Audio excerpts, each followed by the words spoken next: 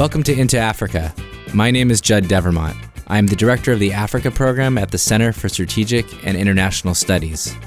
I was the National Intelligence Officer for Africa and worked at the National Security Council. This is a podcast where we talk politics and challenge paradigms.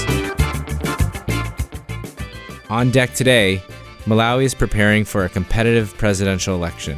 Will we see another leadership change in sub-Saharan Africa? Jumia, an e-commerce company, had a blockbuster IPO listing, followed by a sharp decline. What does it mean for the Africa tech sector? Plus, we have a special mashup episode with some of our favorite podcasts, Uhafamu Africa, On Africa, and the Africa Tech Roundup. What is the potential of this medium in a region where internet penetration is low and radio is still king? So whether you have a history with the continent or you're a newcomer, we want to get you into Africa. Malawi is headed towards general elections on 21 May. This may be the most competitive election remaining in the 2019 season. Are we on the precipice of another leadership transition? Africa's 27th since 2015? Joining me to discuss this too close to call election is Yi Dionne, an assistant professor at UC Riverside and co-host of Uhafamu Africa, Rachel Beatty Reidl, an associate professor at Northwestern University and also co-host of Uhafamu Africa, Travis Adkins, who is an adjunct professor at Georgetown's African Studies and Security Studies and the host of On Africa, and calling all the way from South Africa, Andile Masuku, who is an entrepreneur and the host of the African Tech Roundup. Kim, can you break this down for us? Why is this important? Who's running? What should we be worried about watching for? Well, it's an important election because it's going to be really competitive. So Peter Mutharika is the president of Malawi, and he's the incumbent, likely favored to win. He's running for his party, the Democratic Progressive Party, DPP. His current vice president, Silas Chilima, has left the party and is running against him under a new party banner, the United Transformational Movement. So we have this new party emerging with this essentially a political outsider, right? Silas Chilima was a businessman before he went into politics. He never held public office before becoming the vice president for the DPP in the most recent election. And he's running against what he's calling a corrupt government and a corrupt party. Now, he's not the only challenger, right? So the longtime opposition challenger in this race is Lazarus Chakwera, who's the flag bearer for the Malawi Congress Party, the MCP, which many people may remember as the long ruling party under one-party rule under Hastings Kamuzu Banda from 1964 to 1994. There were 12 people who filed papers to run for president, and there's 7 people still running in the race today, but it's really going to be a race between these 3. I'm kind of obsessed with Lazarus Chakwera, and I'll tell you why. He's the head of the former ruling party, head of the opposition, a guy from the religious side, and there's a growing trend of religious leaders entering politics. I don't think there's been a former ruling party that's been out 20 years and has a legitimate chance of coming back to power. And if he wins, and it's a big if, I think there's a lot of work that we could be doing and thinking about the resilience of political parties. Rachel, what do you think about this?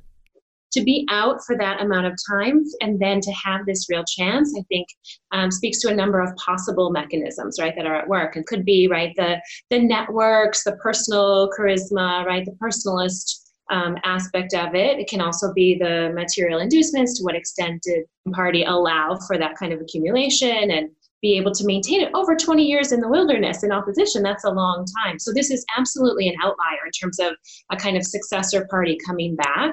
And so, is it the ideology, kind of the brand name that carries? And I think there are, some aspects of those all in combination. We're going to be honest and say that Malawi doesn't get a lot of attention here in circles in Washington, D.C., but how does the Southern African community see this? Andile, are people talking about Malawi? Well, look, people in my circles are either preoccupied with South Africa's own elections, or quite a few are still focused on helping Malawi, Mozambique, and Zimbabwe recover from Cyclone Idai. And I'd be lying if I said it was as topical as it could or should be in this part of the world, or any part of the world, frankly. More so here, given how close we are. But personally, I see the development around Lazarus, Chakwera as being part of a disturbing trend towards the normalization of the merging of church and state, which is becoming an issue. And I think it's even as a sort of conservative Christian myself, I do worry about the trend and its potential to usher in some disturbing trampling of rights to freedom of worship and perhaps the legislation of morality and issues of that nature. In a future episode, we're going to have to talk about religious leaders transitioning into political leaders, and we could talk about Nigerian's Vice President Osinbajo, who has a very similar sort of profile as well and potentially could be a candidate in 2023. Kim is here. She's a Malawi expert. Her book, Doomed Interventions, The Failure of Global Responses to AIDS in Africa, is phenomenal. I just quickly read it just before she got here, and I'm very happy I did. It's actually going to improve some work I'm doing on a couple issues. So one, I want to make sure people know that if you want some really interesting analysis and understanding about sort of global priorities, and then specifically to Malawi, you should read her book. But second, I found on Twitter that the UK has done this exercise in which they did a simulation on how the Malawians and partners would respond to the elections. And I'm curious to come back, in a couple weeks and see whether or not this really did improve the quality of the poll, or at least the response if things go wrong. Kim, let me give you the final word on Malawi. So I think that exercise of practicing was a really good idea. I don't know how much it would, pan out in a real setting, but I think just having done it in the past, just like it's like anything in life, right? Practice is always good. Right. But one concern that I have about the elections is that the president recently, he was making accusations about the potential for the election to be rigged, right? And that in particular, that the mobile phone networks would be involved, right? That the two major mobile phone providers are Airtel and TNM Malawi. And it turns out that his former vice president, Salish Chilima, used to be the president of Airtel in Malawi. And it's for those reasons, and for the reasons of us seeing other leaders in other neighboring countries turning off social media, right, turning off access to mobile networks. It's for that reason that I'm concerned that there may be some sort of manipulation that could happen, right? The president could make a claim that he needs to turn off the networks because he's trying to protect the polls from rigging. And it's when those networks are turned off that I'm just wondering, how will the parallel vote tabulation happen, right? That's a really good point. So for those of you who don't know, parallel vote tabulation is like a quick count. It's where they send a group of trained observers to a randomly selected nationally representative set of polling stations to try to get kind of the pulse of what the national vote count would be. And those observers send that information back using SMS messages. And if the network is down, they're not able to do that. And the Malawi Electoral Commission only has 7 days to count the votes.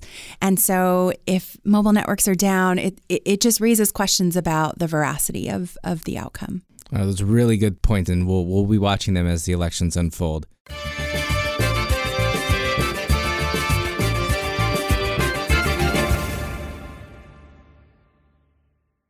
I want to pivot to the Jumia IPO. The uniqueness of Africa is for the sellers. It's very hard to distribute their products. In Africa, there's very little retail, and the solution is to go online and go on Jumia. Jumia is an e-commerce site that had this huge opening on the New York Stock Exchange.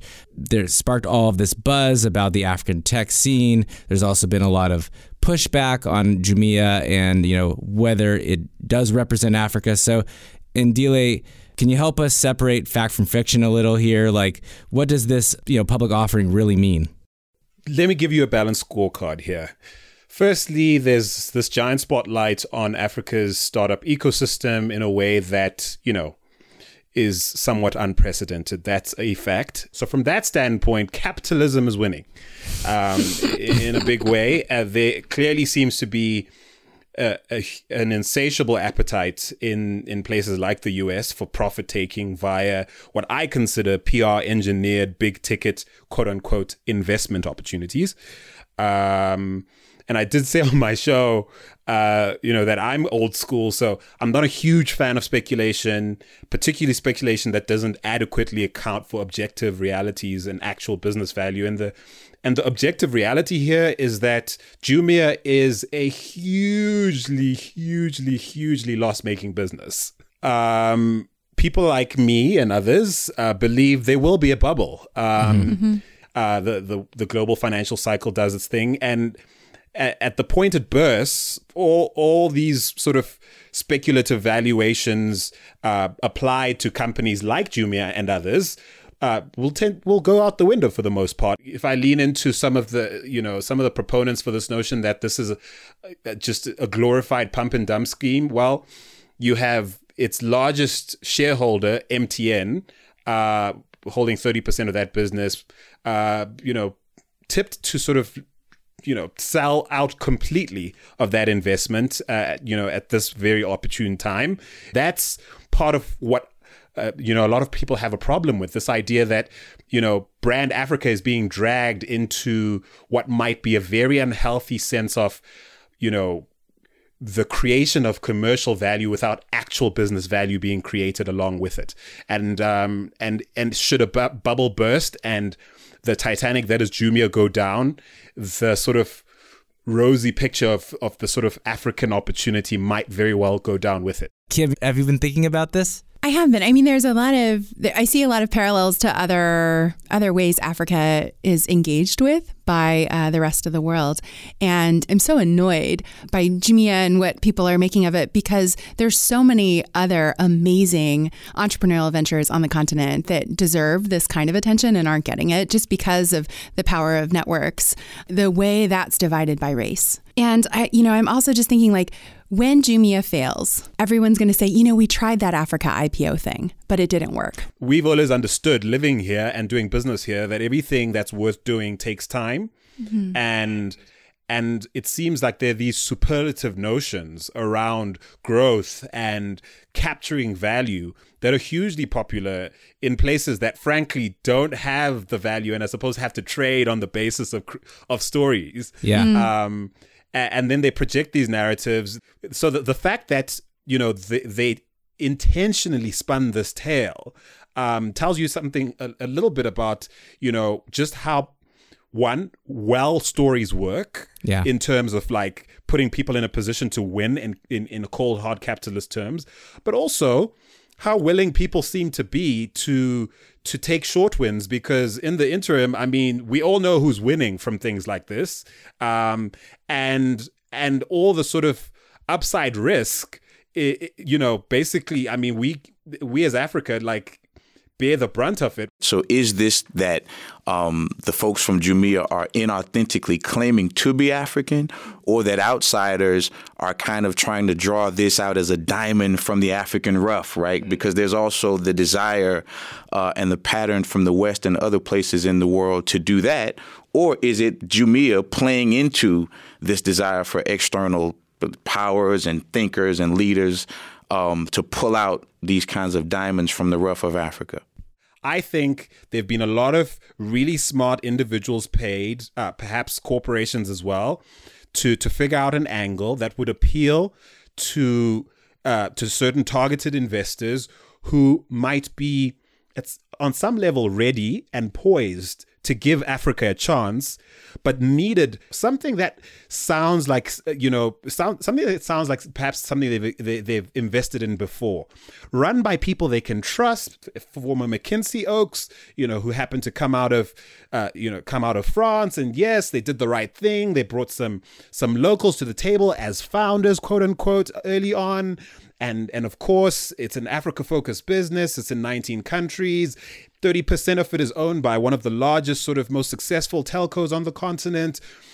Yes, we are African, except you're not in many respects, and you know it. And many of the interviews that have been, many of the interviews that the founders of this business have sort of given since the event betray the very fact that, they know where the holes are in the story, but they know that the story is at least strong enough to hold its own in a place like the US, where the market can't wait to speculate on something of this nature?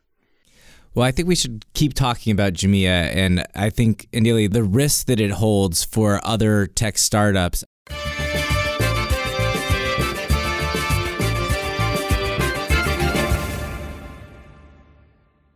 This is a really special episode, and it's bringing together some of our favorite podcasts. And we wanted to talk about this art form, its evolution, and what that means for African audiences, for American audiences. And so this segment's going to play on all of our platforms, but, you'll get a little of the Into Africa, you'll get a little of the Uhafamu Africa, you'll get a little of Tech Roundup, you'll get On Africa. So you're getting 4 episodes for the price of 1.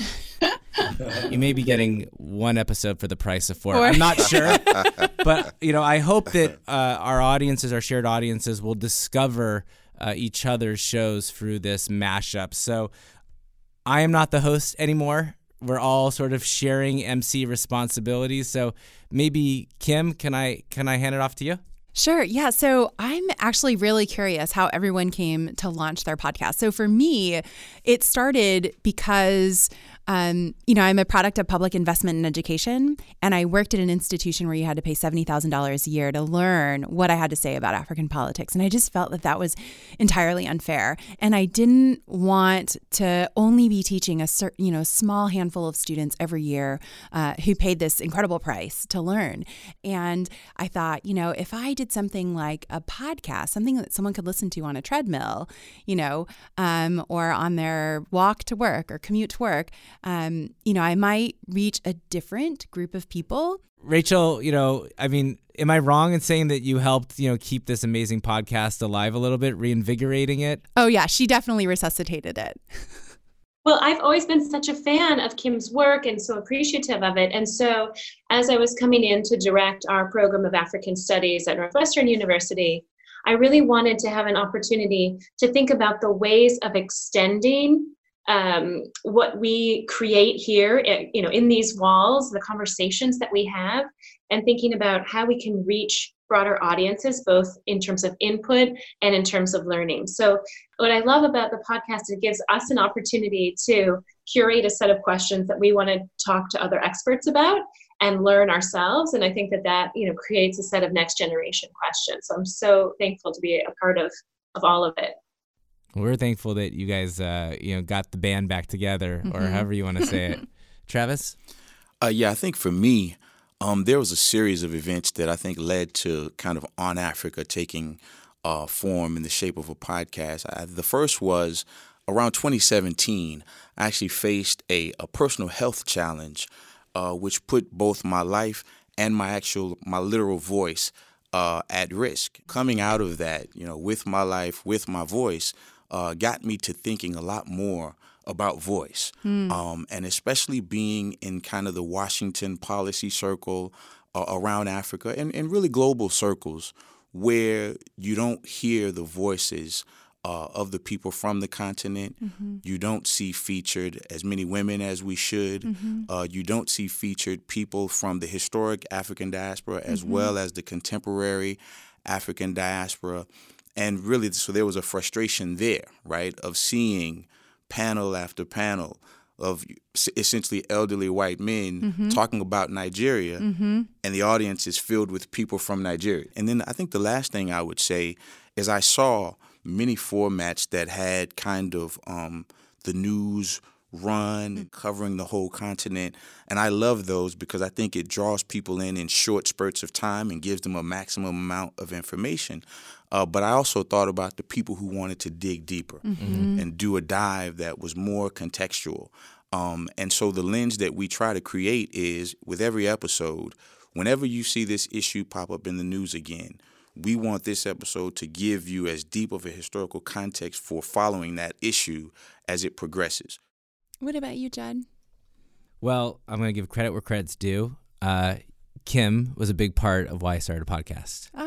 Our mutual friend Laura put that you had a podcast, and at first I was like, yes, I've been waiting for this. And then, of course, my second thought was, but I want to do that, right? Why can't I do that? And I worked in the government. I worked in the intelligence community. There was zero chance that I was going to have a podcast. And so when I came here to CSIS, that was one of the first things I wanted to do. What I wanted to do is help our audience think through the various issues that were on the continent, both reactions to news, which I love, but also some of these deeper dive questions, and then think about what the policy options that might flow out of that. Mm-hmm. There's a show I love called Bombshell, which is 3 really smart women who are national security experts, and they do this thing called, what is something that you follow like a sport but isn't a sport? And that's, for me, African politics. Mm-hmm. So whether we're, in an office, at the dinner table, at a bar, that's what I want to do. And so I'm hoping that our show, gives that sort of energy. And Andile, what about you? So when I first started podcasting, I was, I just come off a fairly successful run in television here in South Africa, working in front of the camera and behind the scenes. I was kind of feeling great about myself as a sort of producer and TV man, and a comedy of sort of political sort of corporate errors led to the show being pulled.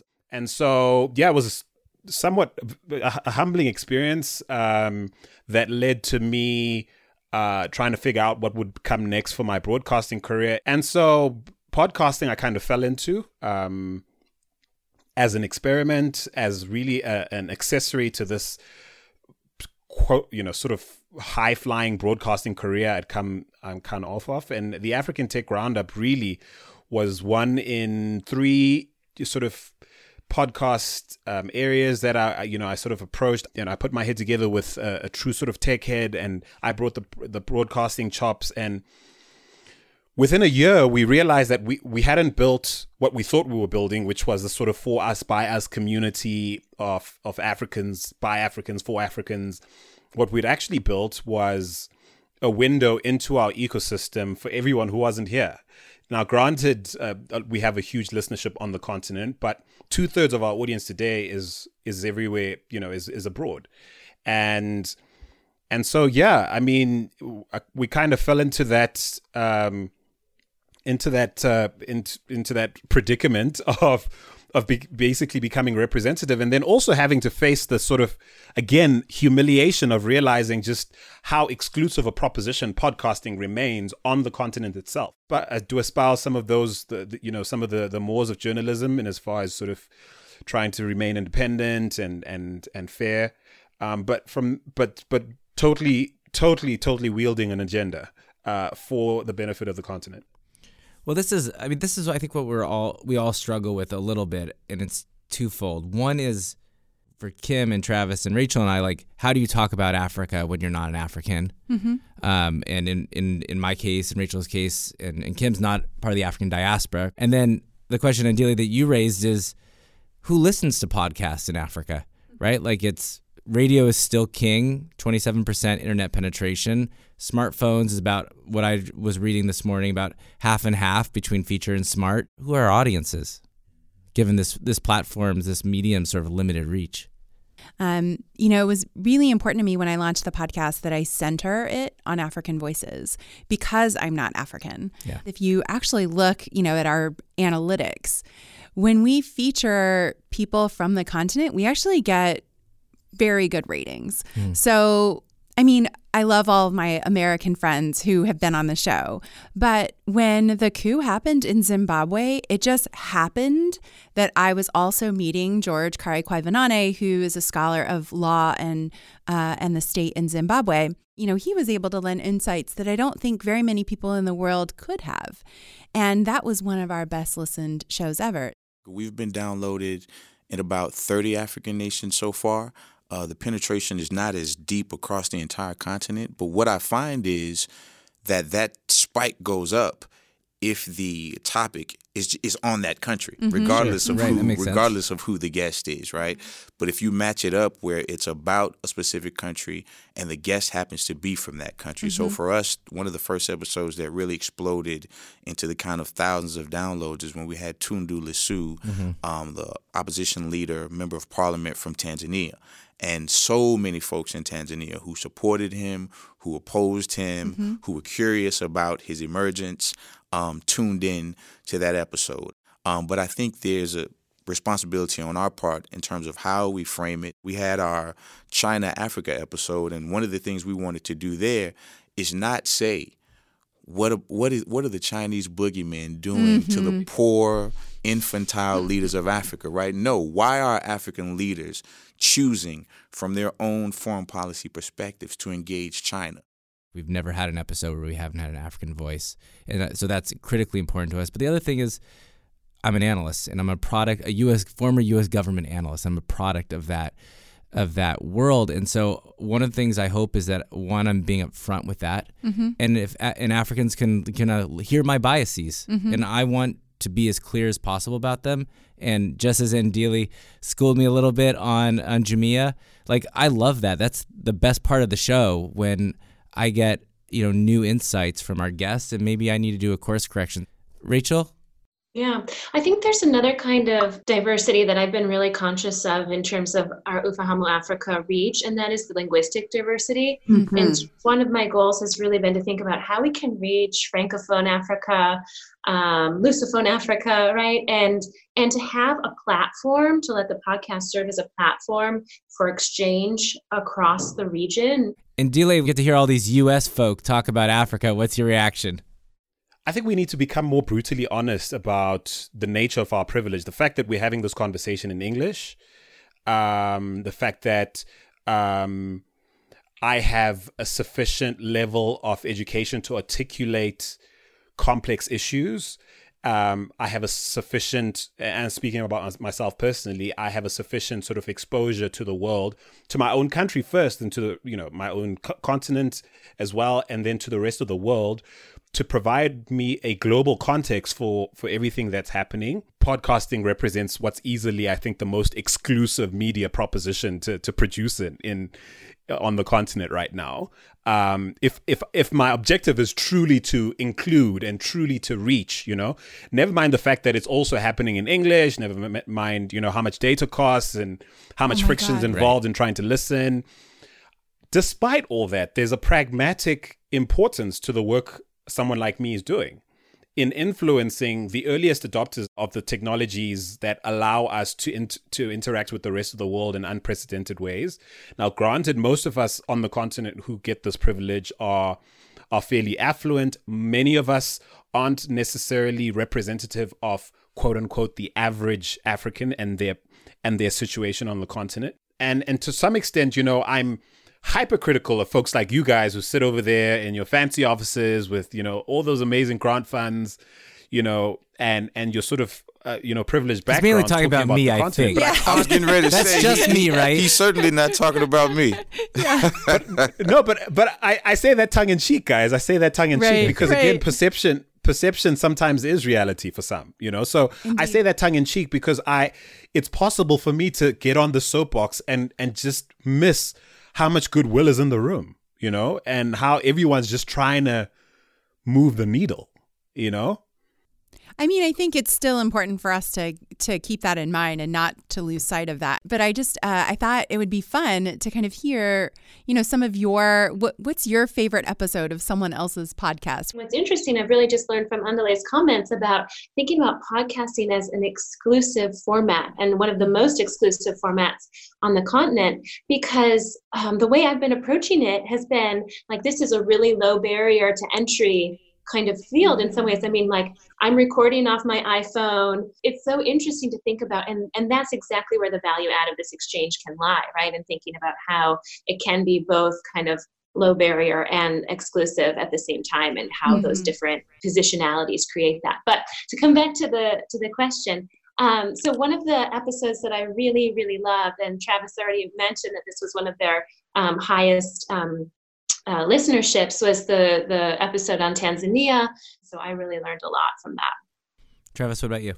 I would say there are several, but I would say from Into Africa, I really appreciated the episode on the Sudan uprisings.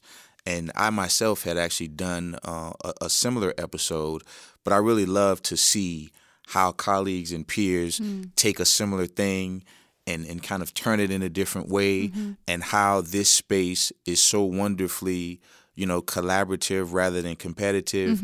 Travis, so that's funny because the one I was going to pick was your episode with Nisrin El-Amin and Zachariah Mompili on CDN, because I love that episode. And Zachariah's been on all three of our shows. Oh my gosh, really? Yeah, so so he needs to be on African Tech Roundup, I think. Bring it on, man. Bring it on.